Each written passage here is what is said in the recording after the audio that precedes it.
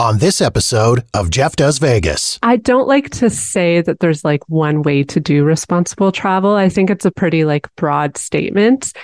Basically, it's just like an effort to travel in a way that reduces the negative impact of tourism. Obviously, there are tons of amazing benefits to travel. It's one of the reasons I love to travel, and I'm sure you both do as well. But unfortunately, tourism can have harmful effects as well on communities. Las Vegas. It's more than just a city. It's a feeling. It's that feeling of excitement when you spot the lights of the Strip out the airplane window. It's that feeling of awe as you stroll down the boulevard, taking in the sights and sounds. And it's that feeling of satisfaction, knowing that you're in the greatest city in the world. Over 42 million people from around the world share that feeling every year. And I'm one of them. Taking you to the world-famous Vegas Strip and beyond, my name is Jeff, and this is Jeff Does Vegas. Hey there, and welcome to episode number 127 of Jeff Does Vegas. Before we get into this episode of the podcast, I just want to take a moment to thank my guest from the last episode of the show, Marta Saligo, who teaches sociology of leisure at the University of Nevada, Las Vegas. Marta took us to the dark side, literally, with a discussion all about dark tourism. We talked about why people are fascinated with visiting places associated with tragedy and death, and some of the so-called dark tourism spots in Las Vegas. If you haven't listened as of yet, jump into the archives at jeffdoesvegas.com or search out episode number 126, Dark Tourism, on Apple Podcasts, Spotify, or wherever you get your podcasts. Okay, here we go. On to the show.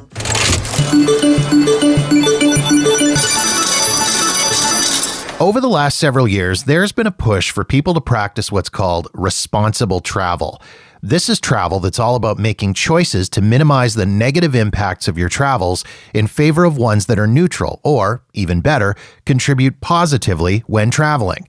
My guests for this episode of the podcast are Erin Hines and Katie Lohr, the hosts of Alpaca My Bags, a Canadian podcast that explores how to travel responsibly.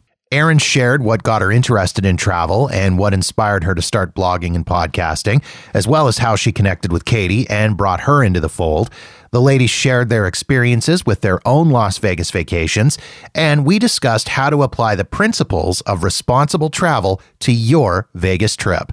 Please enjoy my conversation with Erin Hines and Katie Lohr from Alpaca My Bags.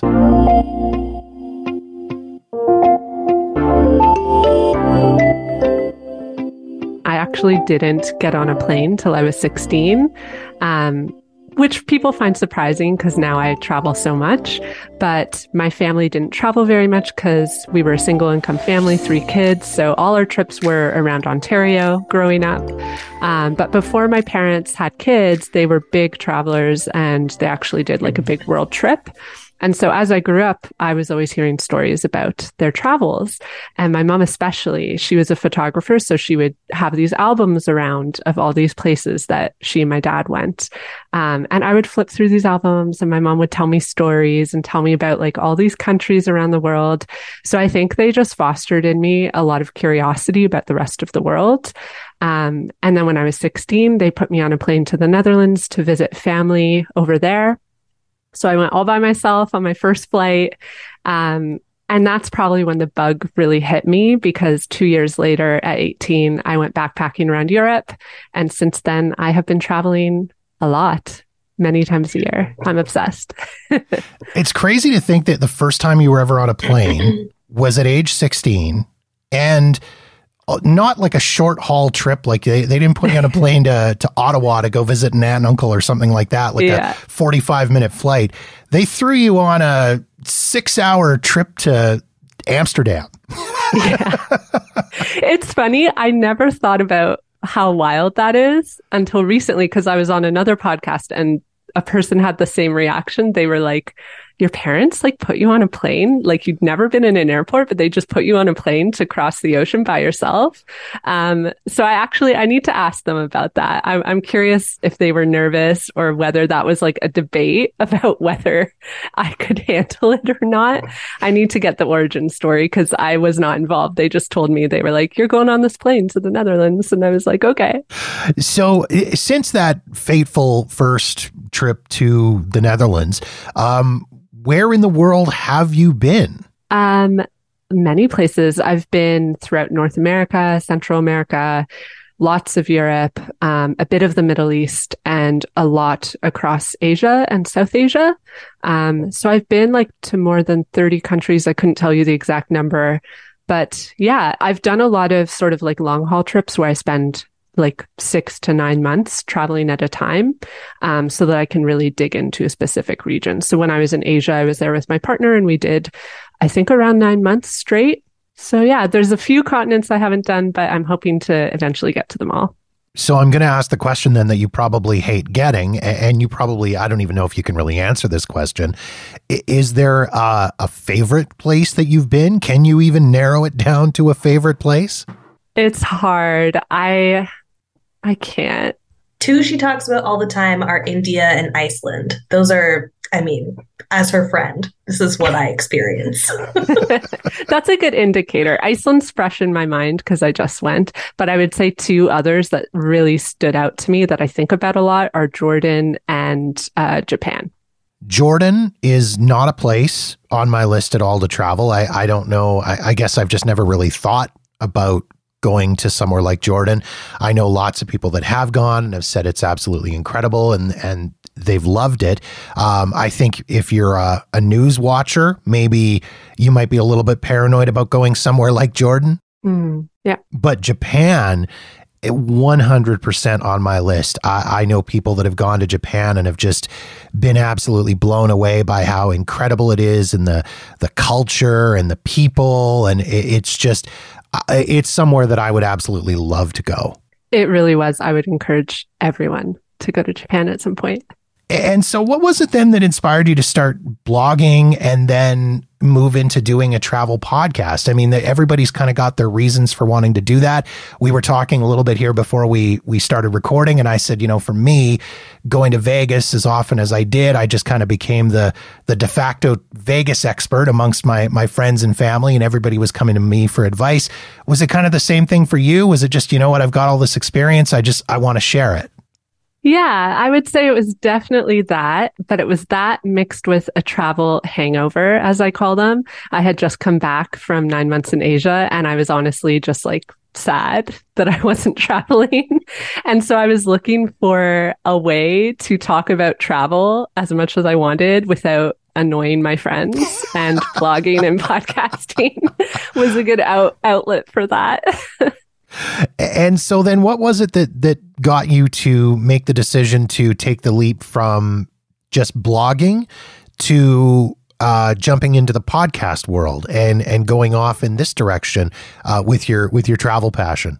It's actually a funny story, and Katie can help in telling it. But I had started my blog, and at the time I was going to the office, and I had a colleague who one day actually like gave me the idea, because she said, your blogs like tackle really interesting subjects, and you love talking about travel, and you love podcasts, because I would always tell her about the podcasts I was listening to. So she said, you should just start a podcast about travel. And this idea had never occurred to me. I had no idea how to make a podcast. I really liked listening to them, but I just had no idea like what goes into making one. So I actually posted on a forum, like a Toronto-based forum on Facebook, just saying, I'm thinking about making a podcast. Does anyone know how? And that's literally all I wrote. And Katie connected with me after that. And so, Katie, that's how you got involved. You just reached out to this total stranger who said, I want to make a travel podcast. and there it was. Yeah, I mean, I was also in the midst of possibly quitting my day job at a startup at that point, because I graduated school. Like my whole life, I've been wanting to do radio and podcasts. Like that's been my dream career. And I wasn't getting hired by the likes of like CBC and networks and that kind of thing at the time. It was about 2014 when I was graduated and was still looking for jobs. And, after like 4 years of just not getting hired anywhere, I was like, man, I'm going to be irrelevant soon in this space. Like all of the skills that I just graduated with in audio production are just going to be out the window and I'm not doing anything. So I just need to do something. And I was desperate to make a podcast, but I didn't know what to make a podcast about. So I was kind of talking my friends' ears off about this. And my friend Ben saw Erin's Facebook post and screenshot it and texted it to me and was like, hey, somebody wants to make a podcast. You should reach out to her. And so I did. And then Erin and I met for coffee/tea at a little local coffee shop on Bloor and Bathurst in Toronto. And we just like bonded immediately. We found out we both had peanut allergies. We both love travel.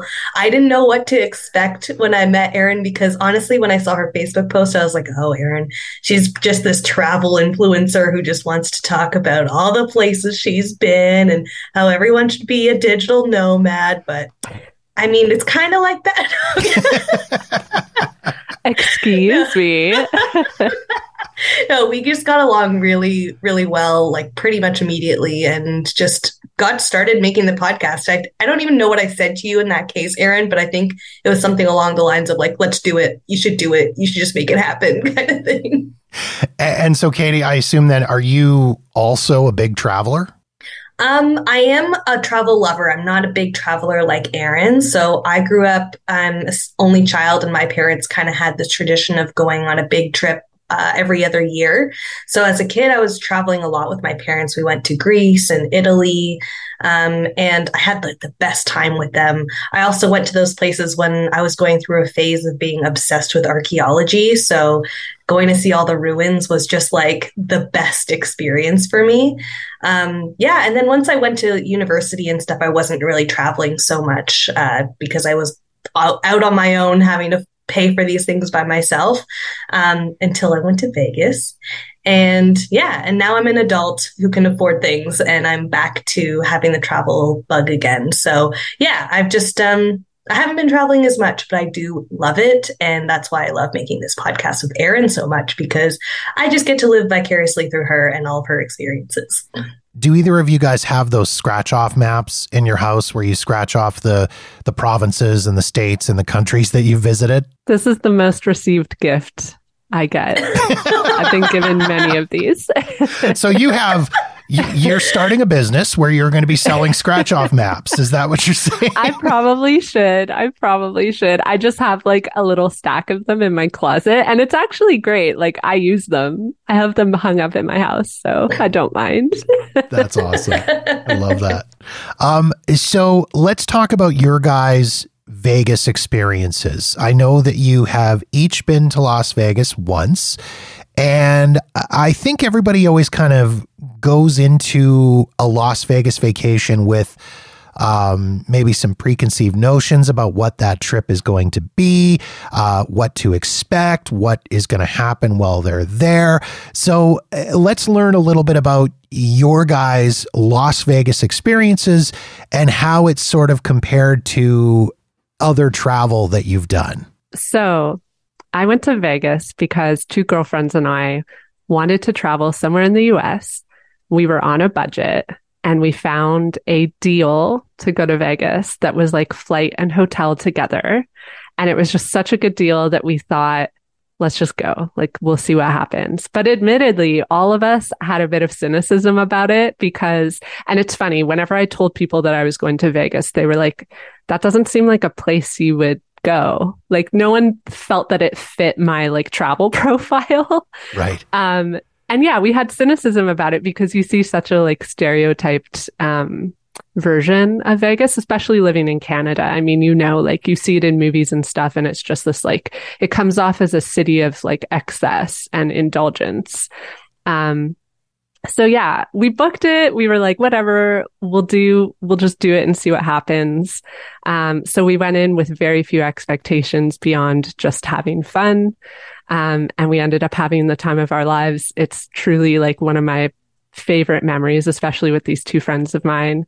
We spent 5 days.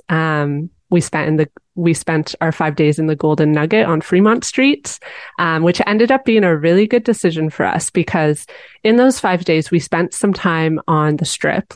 And going there, we thought to ourselves, like, we're actually happy we're staying on Fremont Street because it's a very different vibe and it feels more accessible, maybe. Like we had access to small little cafes and restaurants and you can walk everywhere. Whereas the Strip is just like, I mean, both of you know, it's very big. So it's kind of hard to get around.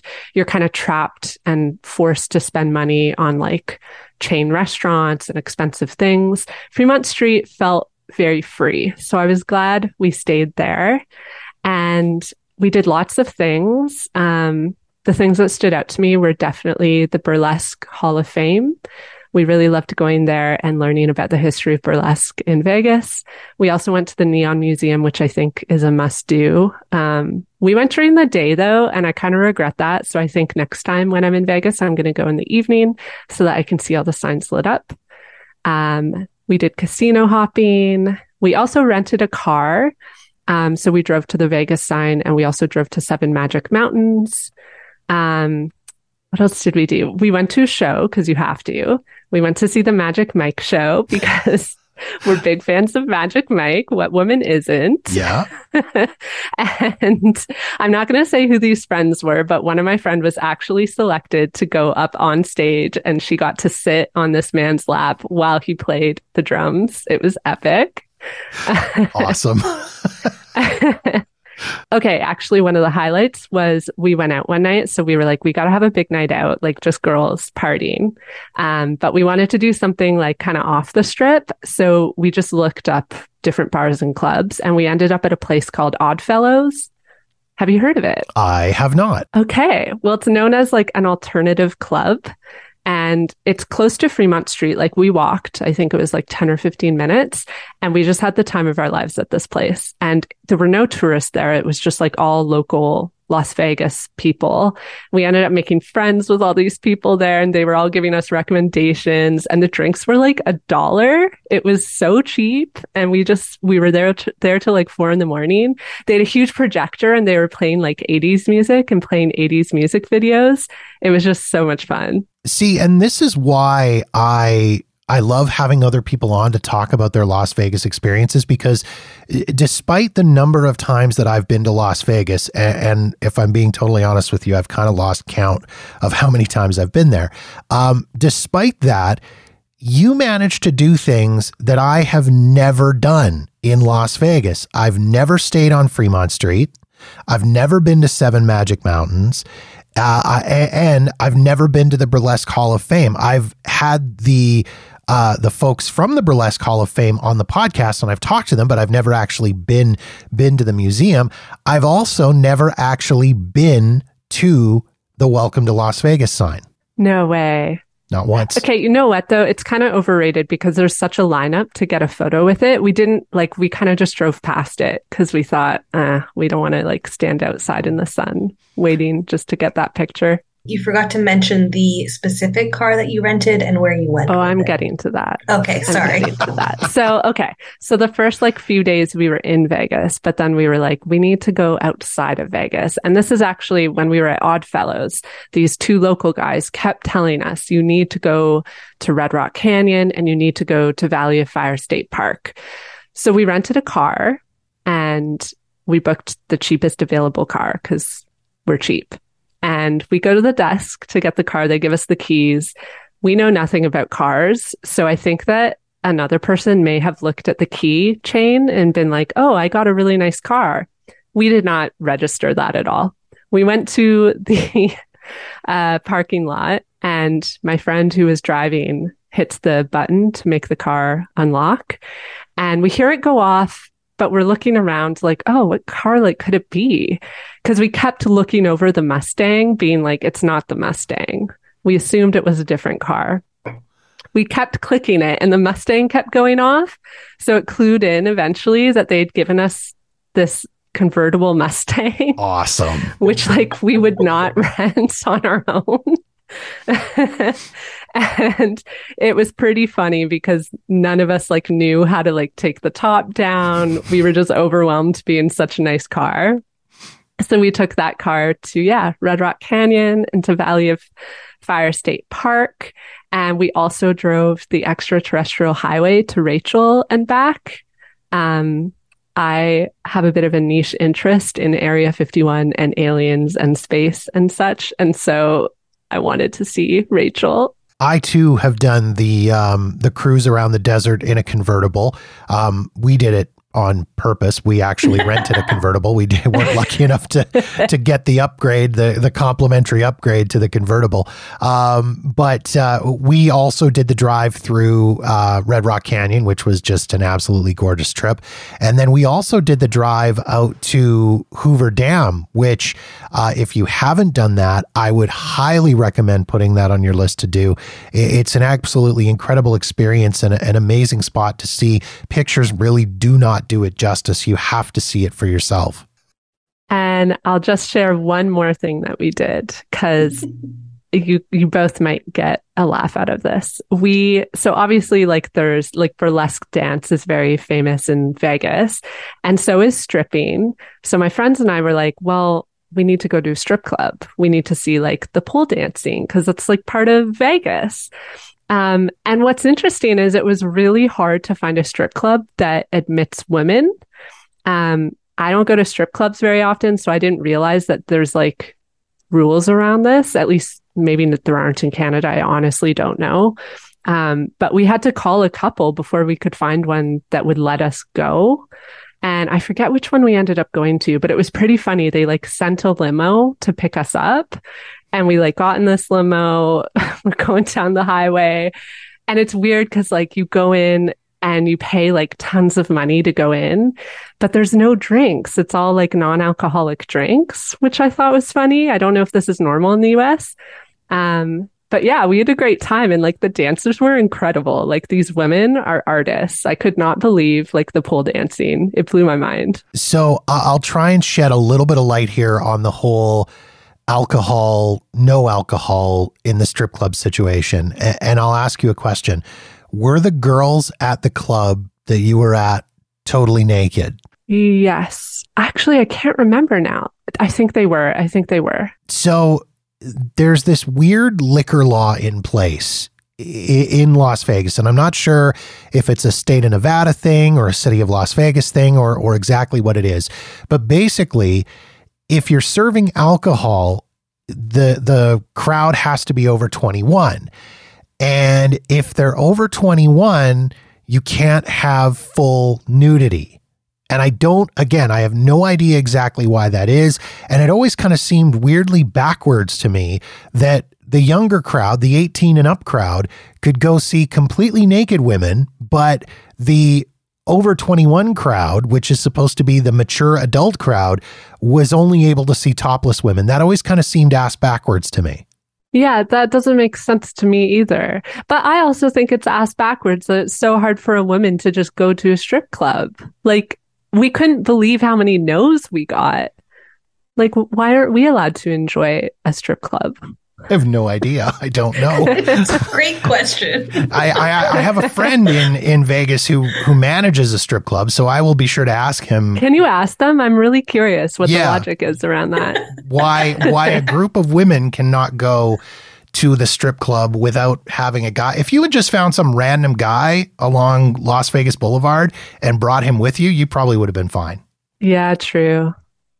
We like flying solo, though. Maybe women get too rowdy. I don't know. Maybe. So, Katie, we've heard about Erin's Vegas experience. Yeah. Let's hear about your Vegas trip and your Vegas experience. Was it similar? Was it different? Did you do more of the stereotypical Las Vegas kind of vacation? What did you do? I would say my Vegas trip was quite stereotypical to the extent that I was originally there for a conference. So I also did 5 days in Vegas. 3 of those days were at the conference, and then we had tagged a day on each end. And so I was there for the National Association of Broadcasters conference, and I went with maybe like 20-ish people that were also graduating from Toronto Met at that time. And Yeah. So we went with the full intention of this being our grad trip. So we were like, we're going to go and just experience everything that we know that Vegas is. And also go to this conference during the day. And so we had some of the things organized for us by some of the profs and people who had organized the trip. So we had a couple of cool little like daytime activities that we got around to. So when I wasn't at this conference, bored out of my mind, wearing really embarrassingly bright orange t-shirts that I was like, I am not 5 years old at Canada's Wonderland. Like, I don't need to be here. We don't need to be wearing matching t-shirts. But anyway, we went to a pool party where we like lost all of our clothes and we had to like walk through our hotel in our bathing suits back to our room.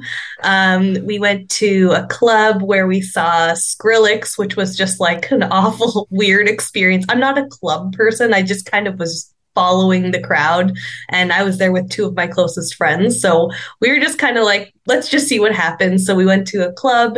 We went and saw Zumanity one night. And then my most favorite thing that we did that like I will never forget is dune buggying.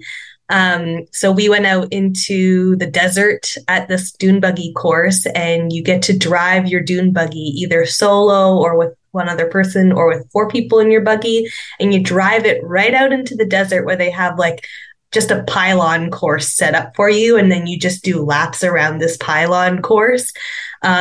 And something got into me that day where I was just like, I'm going to do as many laps and drive this thing as much as possible because I was having so much fun. So I think I like cut in line a couple of times and just like snagged the dune buggy when nobody knew who was next or who was next up to go. So I was like, it's me. I'm just going to hop in this dune buggy and go. And we just ripping over these dunes into the middle of the desert and on the way back to, I have this video of me sitting in the back seat while these 2 other girls are in the front, and I'm just cackling so loud as we're just like ripping through the desert. So I have been telling my partner about this for so long. I'm like, you need to come to Vegas because there's so much to do there. There's something that you will like. And he's like, no, I just never want to do it. And I'm like, well, we're going to have to go at some point because dune bugging, I want to do again, like times 1,000. Yeah, and then the rest of the trip was really just exploring the strip. We went over to Fremont Street on our last day, which I would say was our mistake. We should have gone earlier, but really it was kind of like our let's check this out before we have to hop on the bus and get to the airport kind of thing. And I loved like just the old retro version of Vegas. It was just so cool and so fun to explore. Yeah. And then the rest of it was just kind of exploring and seeing what the strip had to offer. And where did you stay, Katie? You were on the strip? Yeah, we stayed at Treasure Island. Treasure Island has always been one of my favorite locations. Yeah. Yeah, it's one of the ones that I will generally recommend to people, particularly first timers, just because the location is great. It's got really good amenities. There's kind of some fun history to it. It doesn't really have as much as the pirate theme as it used to, which is kind of disappointing for some people, I know, but it's still a great location to stay. Yeah. Now, like yourself, I have done the convention experience in Las Vegas.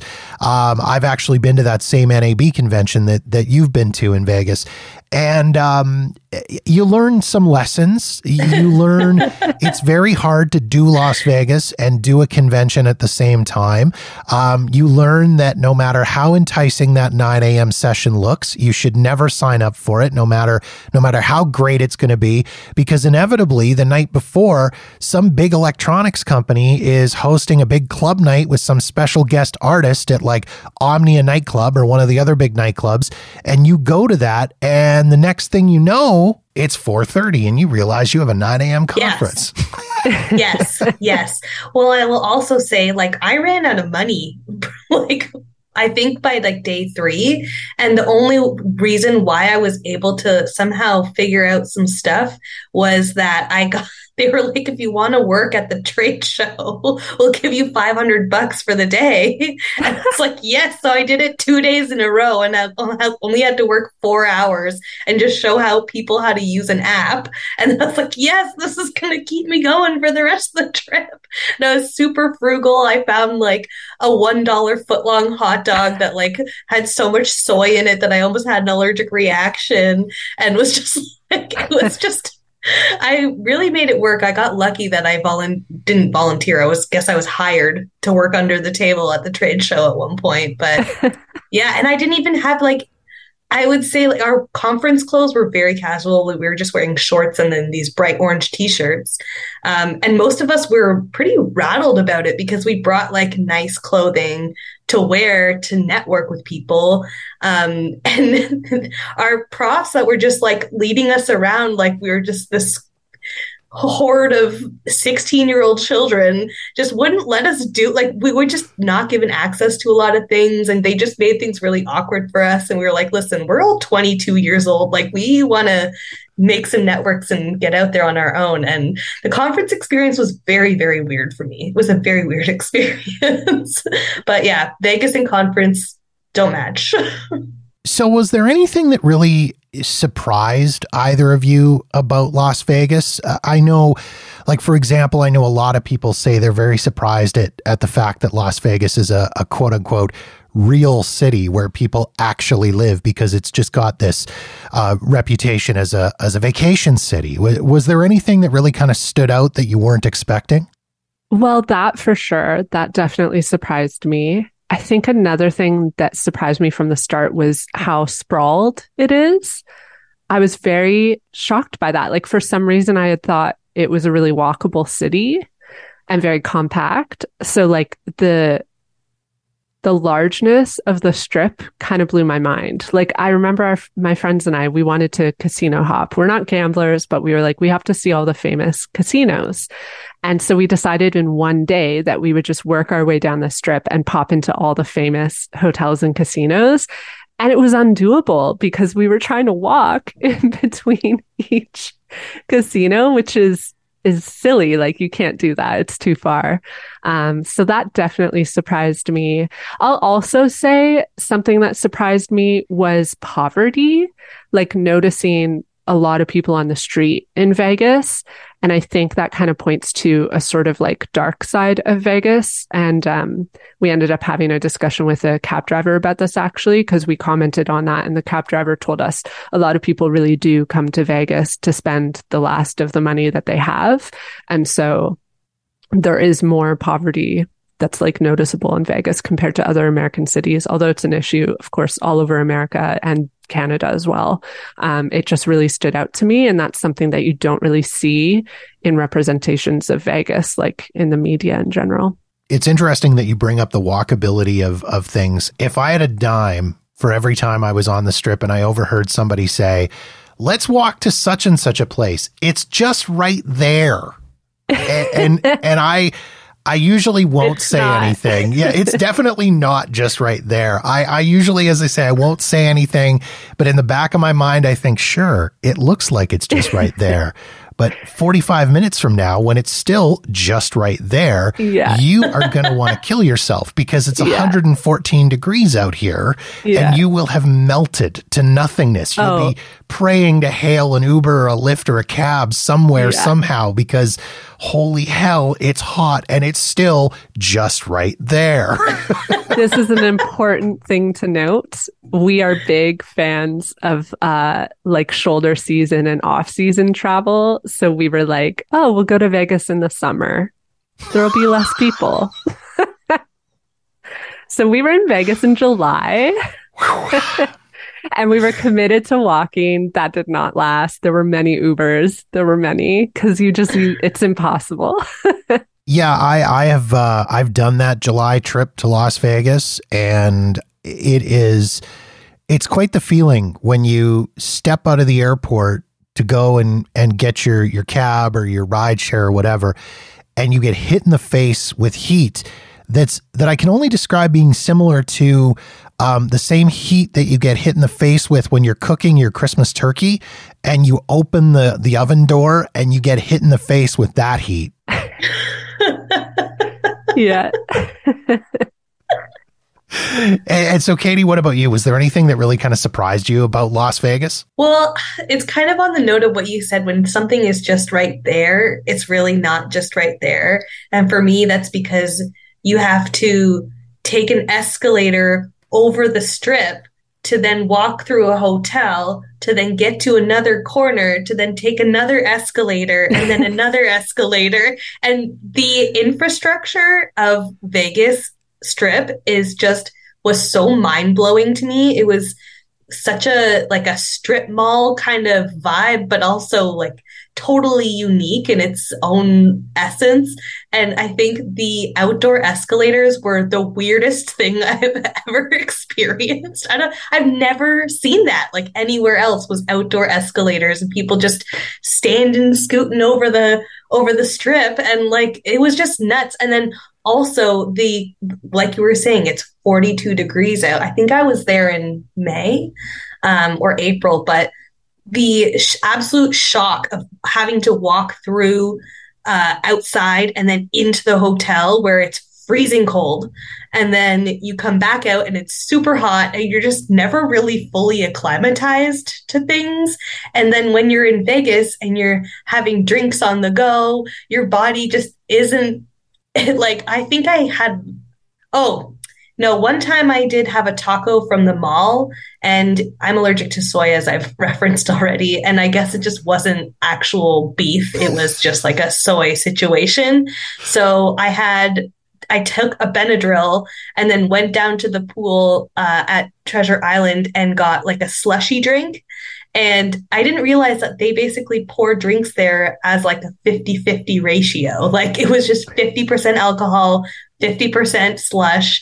And I just remember sitting in the pool and feeling the Benadryl come over me and the haze of the hot air, and then just feeling this alcohol starting to I just had one sip of this slushy and I just slowly started to sink into the pool. And I was like, okay, we gotta go. I need to go upstairs and have a nap. And I napped for like 5 hours. Like it was just like my body just could not handle like all of these things going on at once. That was like the biggest shock to me, was the infrastructure and just a lot of stuff to absorb all at once and try and make sure everything was safe. It's funny that you mentioned that whole temperature variation thing where it's hot, cold, hot, cold, hot, cold, hot, cold. I always tell people when they go to Las Vegas to dress in layers. Yes. Because not only in the summertime is it that weird variation where it's outside hot, inside cold, but then when you go in the wintertime, it's the weird variation of outside cold, inside hot. You're outside and it's not, this may come to a surprise as people, but Vegas is not hot all year round. It does kind of shock people when they're getting off the plane in February wearing flip-flops and shorts and then running out to the store to buy sweaters. But anyways, they go outside and it's cold outside, but then in the same way the casinos have got the air conditioning cranked up in the summertime, they've got the heat cranked up in the wintertime. So you're sitting there at a slot machine sweating like a fool because it's so hot inside the casino. Yes. And as for the weirdness of seeing escalators outside, I'm completely right there with you. I think on my very first trip to Las Vegas, I took a ton of photos of escalators outside because it was just so bizarre to me. I think all of my pictures, all of the first pictures from the first couple days of my trip are just us on escalators. Like, look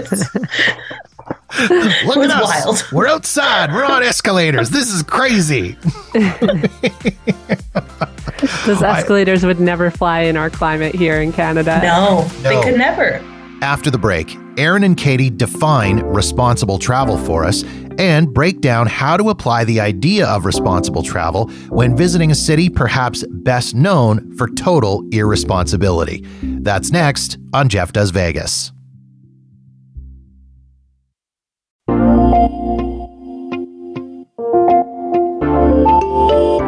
You guys do a podcast together. We touched on it way back at the beginning of our conversation. It's called Alpaca My Bags. It is a Canadian podcast. You explore how to travel responsibly. You talk about a lot of great stuff on this podcast. You talk about dark tourism, which I recently talked about on the show, sustainable travel, voluntourism, travel privileges, and it all kind of comes down to responsible travel. And this is a term that I've kind of heard bandied around a little bit within the last few years, and it's something that I don't really know a lot about. So let's start there.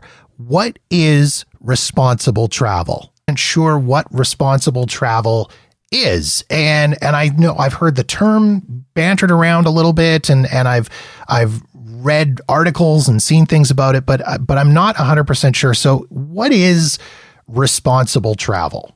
Yeah, I don't like to say that there's like one way to do responsible travel. I think it's a pretty like broad statement. Basically, it's just like an effort to travel in a way that reduces the negative impact of tourism. Obviously, there are tons of amazing benefits to travel. It's one of the reasons I love to travel, and I'm sure you both do as well. But unfortunately, tourism can have harmful effects as well on communities. So I would say that responsible travel is just about making choices that minimize the negative impact of travel in favor of ones that are either neutral or contribute positively and give back to the communities that you visit. So we always say on the podcast, it's about traveling in a way that's better for people and for the planet and also for wildlife. So then what would be some examples of how to travel responsibly? Yeah, there's so many things you can do, but some of the easy tactics I like to tell people are to minimize flying wherever possible. There's a camp of people that argue that you shouldn't fly at all. I actually disagree with this. I think it's more about like working towards shifting the aviation industry to be more sustainable. And one way that consumers can do that is to opt for direct flights instead of getting connecting flights, because that reduces the amount of carbon that's let into our atmosphere on your trip. And skip hopper flights. Like I'm guilty of it. I used to fly between Toronto and Ottawa and Toronto and Windsor, which is a very short flight, like 1 hour. And those are the flights that we honestly shouldn't be taking, because we can take a train and you'll basically get there in the same amount of time and it'll have way less of a carbon impact. So that's like a really easy thing that people can do. It's just about shifting the way you approach your travel habits. I also always tell people to support local as much as possible. So if you can, avoid chain hotels and book small, independently and locally owned hotels instead. That way, you know that your dollars are going towards local people. Traveling slowly is also a great way to reduce your impact. So spending as long as you can in a place. Because the longer you spend, the more opportunity you have to get to know it and learn about it, but also invest in its economy with your tourism dollars, which does good for that place. And then I mentioned it before, but traveling in the off season or the shoulder season is a really great way to avoid over tourism, which is a really big issue that a lot of destinations around the world are facing right now. I totally get that idea of over tourism. I actually experienced that somewhat close to home here. Being in Calgary, where I am, we're only about an hour's drive away from Banff National Park in the Rocky Mountains and Lake Louise, one of the most beautiful places in the world. Not that I'm being biased or anything, but I went out there recently for just a nice little day trip. It was a beautiful day. It was a weekday. I thought it would be a good day to go. It very much was not. It used to be you could go out there for a day and go to some of the smaller lakes or smaller areas and hardly even see a soul. Or if you were out there on the weekdays, you could go to some of the more popular places. And even though they were popular, it still wasn't busy. That is not the case anymore. I went out there. I couldn't even get a parking spot at Lake Louise, couldn't get a parking spot at Lake Minnewanka. Had a heck of a time getting around. If you want to go anywhere, you have to do shuttle buses now. It's actually at the point where it's not even an enjoyable experience. And the thing is, if it's a bad experience for you as a tourist, and I totally agree with you, I've had that experience myself in Banff and I've had it all over the world. I mean, a lot of European cities are suffering. And as a tourist, it's not nice. Like the last time I was in Paris, my experience was kind of dampened because I just couldn't enjoy places because you're just so packed in. But if the experience is bad for a tourist, it's also bad for the people who actually live there. Because if you're having a hard time getting around and enjoying the city, it's pretty much a guarantee that the people who actually call that place home are having that same experience. So yeah, I think there's a lot we can do like as individual travelers and like shifting our habits to choose destinations that aren't so overwhelmed. But it's important to say it's also like a lot of it is the industry. There's a lot of infrastructure issues that play into this, and we need buy-in from like corporate entities and DMOs and tourism boards to actually change things. And I actually know that the Banff Tourism Board has been working on this. They're trying to shift people towards using public transport instead of using their own vehicles to get around. So yeah, I know that they are trying to find a way to help reduce the amount of people, but it's hard because it's beautiful. So people want to see it. And I have to wonder too, if some of this is kind of this pent up post-COVID travel demand in that people haven't been doing a lot of traveling for the last couple of years. And then this year, airports and airlines and flying was such a mess that a lot of people just preferred to hop in the old family truckster and make a cruise out to the mountains rather than the traditional old school big family vacation to Disney World or something like that. Another piece of the puzzle too is like in Alberta, like tourism is so concentrated around Banff.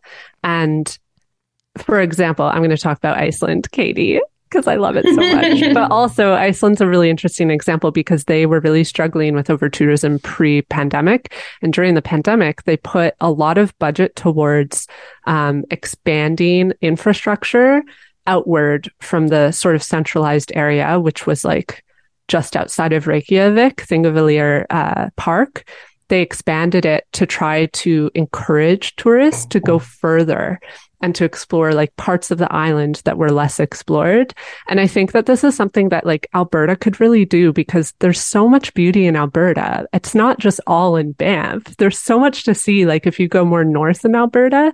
So I think part of it is just about like marketing other regions of the province so that there's more spread of tourists in the province instead of having everyone concentrated around that one area. And Katie, what are your thoughts on traveling responsibly and being a responsible traveler?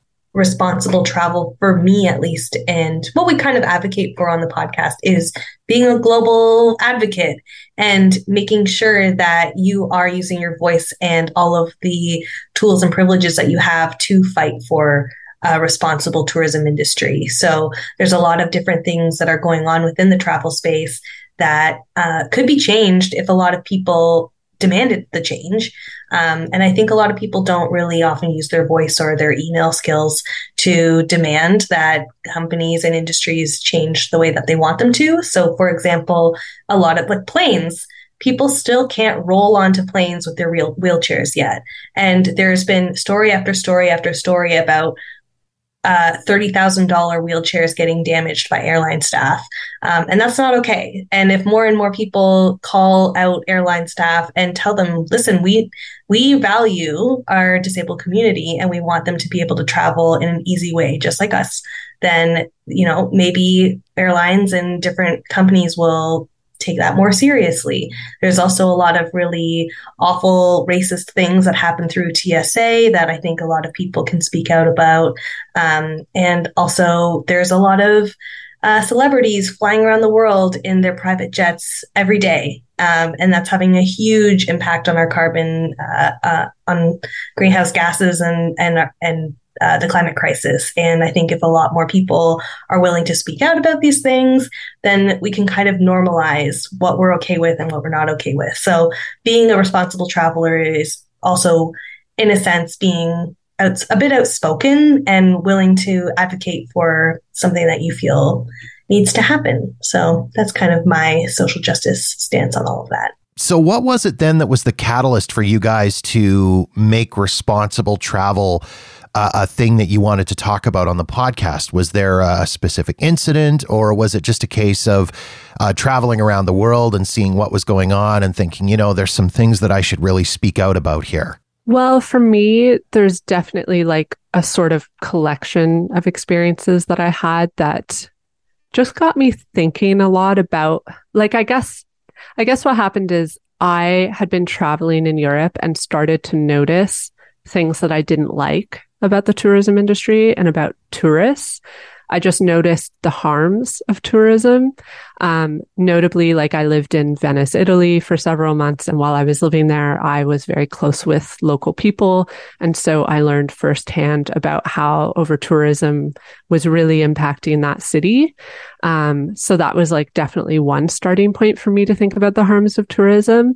So it was that, but also just like chatting with friends of mine who, have different experiences traveling, and hearing about how their experiences differed from mine just made me think a lot about, okay, like travel is not one way. There's different ways to travel. There's different impacts that travel has.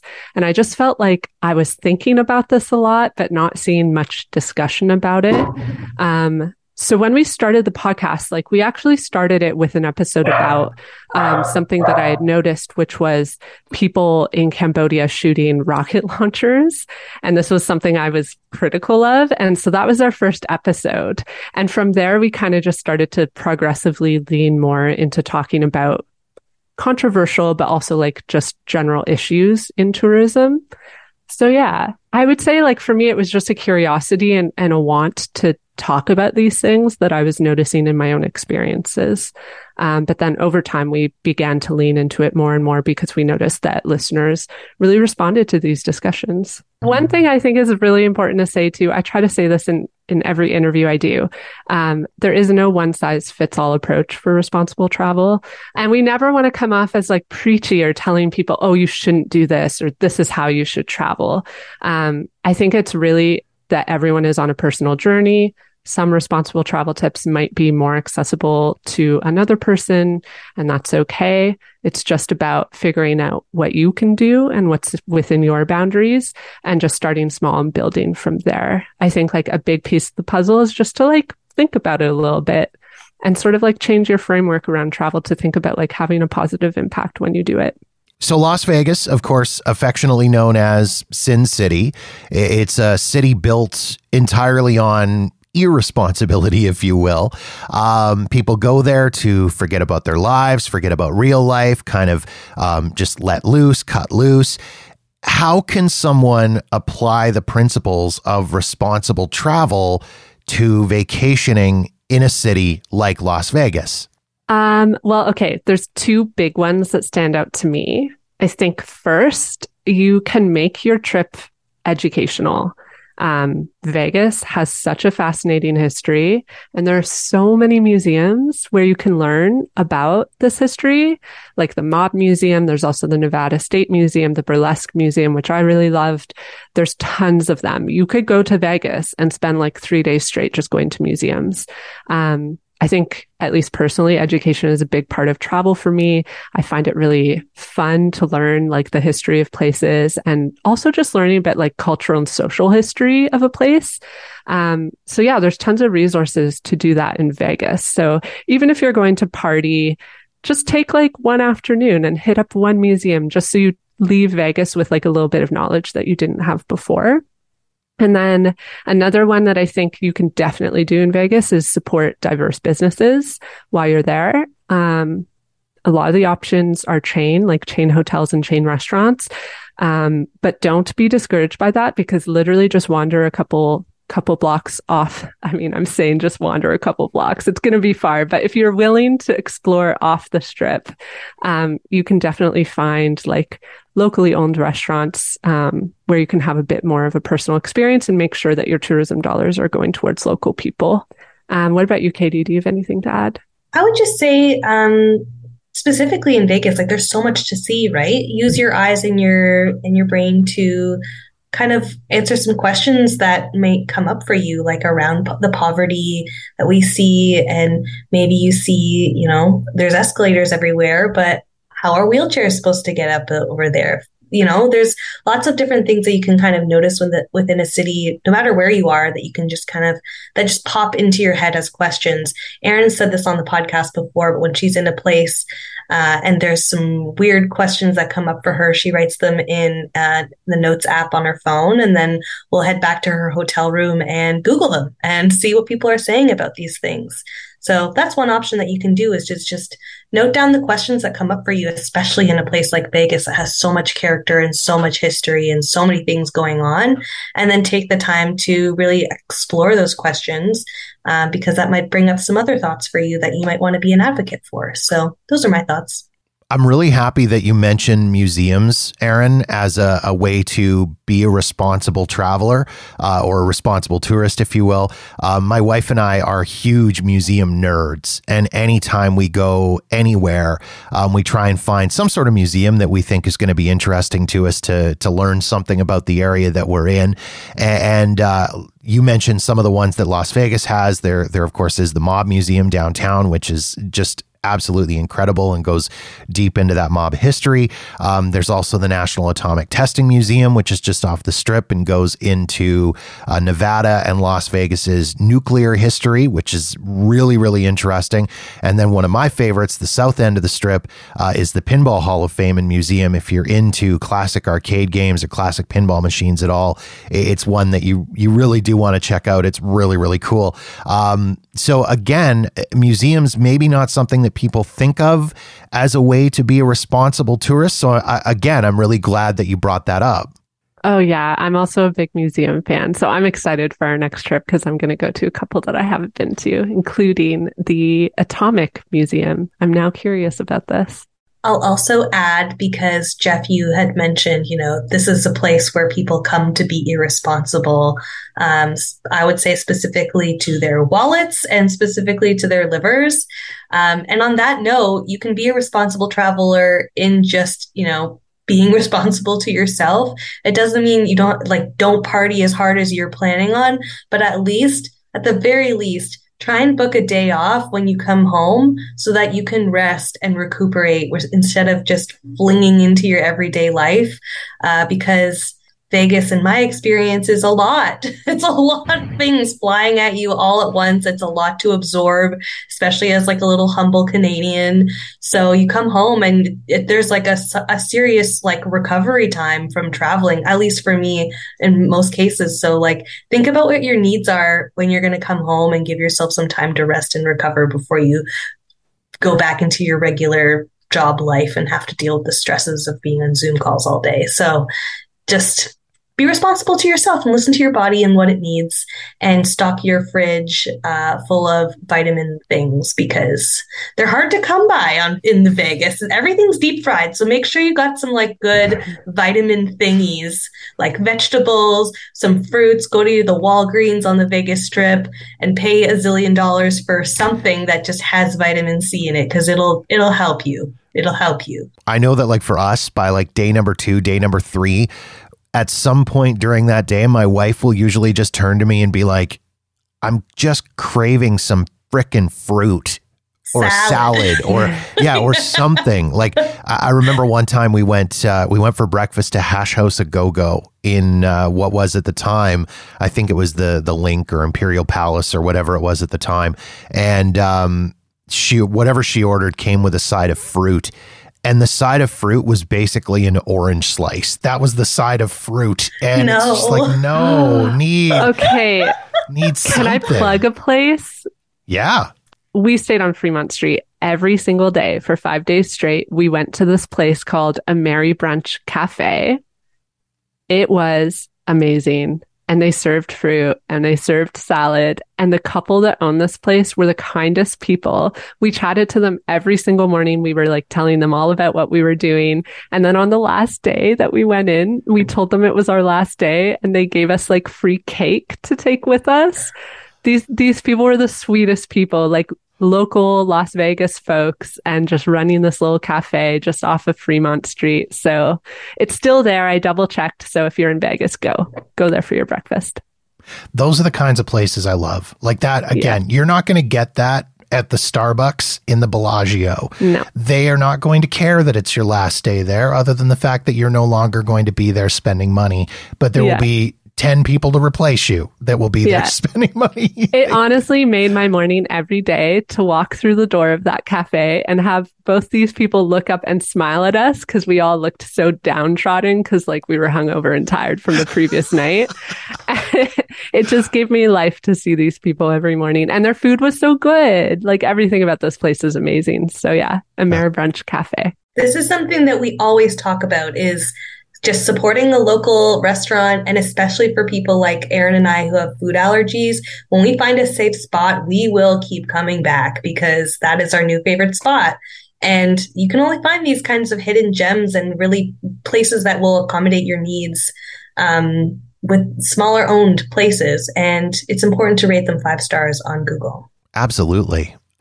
So ladies, I want to thank you for taking time to come on and have this conversation and maybe take away some of the stigma or stereotype about the idea of responsible travel, because I think it sounds like kind of maybe a big scary word to a lot of people, and it maybe puts a few things in their mind, and maybe people think that it might restrict the way they can travel, or it might affect their enjoyment of a vacation. And based on what you guys are telling me, it really won't. So thank you. I really do appreciate you guys taking the time to do this. Awesome. Well, I'm glad we could share. Thanks for having us on to tell you about it. If people want to learn more about responsible travel and how they can partake in responsible tourism, you, of course, have the blog, you have the podcast. How can they go about finding that?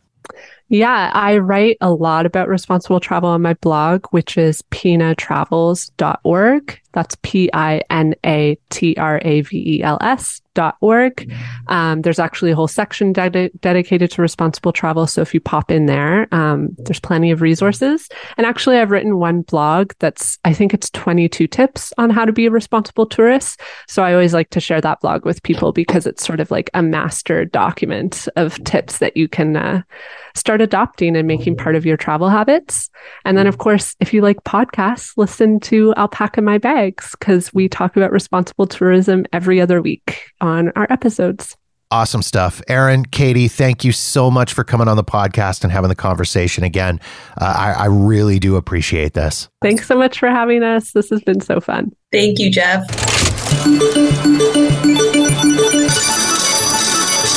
Once again, you can learn more about responsible travel and so much more on Aaron's website at pinatravels.org. You can follow Aaron on Twitter, Instagram, and TikTok at pinatravels, and you can follow Katie on Twitter at podcat, and check out her website at katielore.com.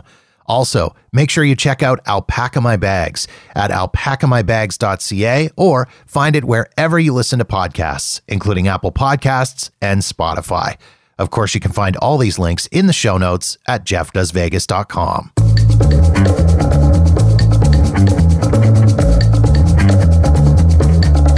And that wraps up another episode of Jeff Does Vegas. If you've got feedback on this episode of the show, or any other episode for that matter, or you've got suggestions and ideas for topics you'd like me to cover on the podcast, please feel free to reach out to me via Facebook, Twitter, or Instagram at Jeff Does Vegas, or drop me an email directly at jeff@jeffdoesvegas.com. In the meantime, thank you so much for checking out the show. Be sure to follow us wherever you get your podcasts so you'll know the moment new episodes are available. And don't forget to visit jeffdoesvegas.com for past episodes and show notes. My name is Jeff, and this has been Jeff Does Vegas, a Walker New Media production.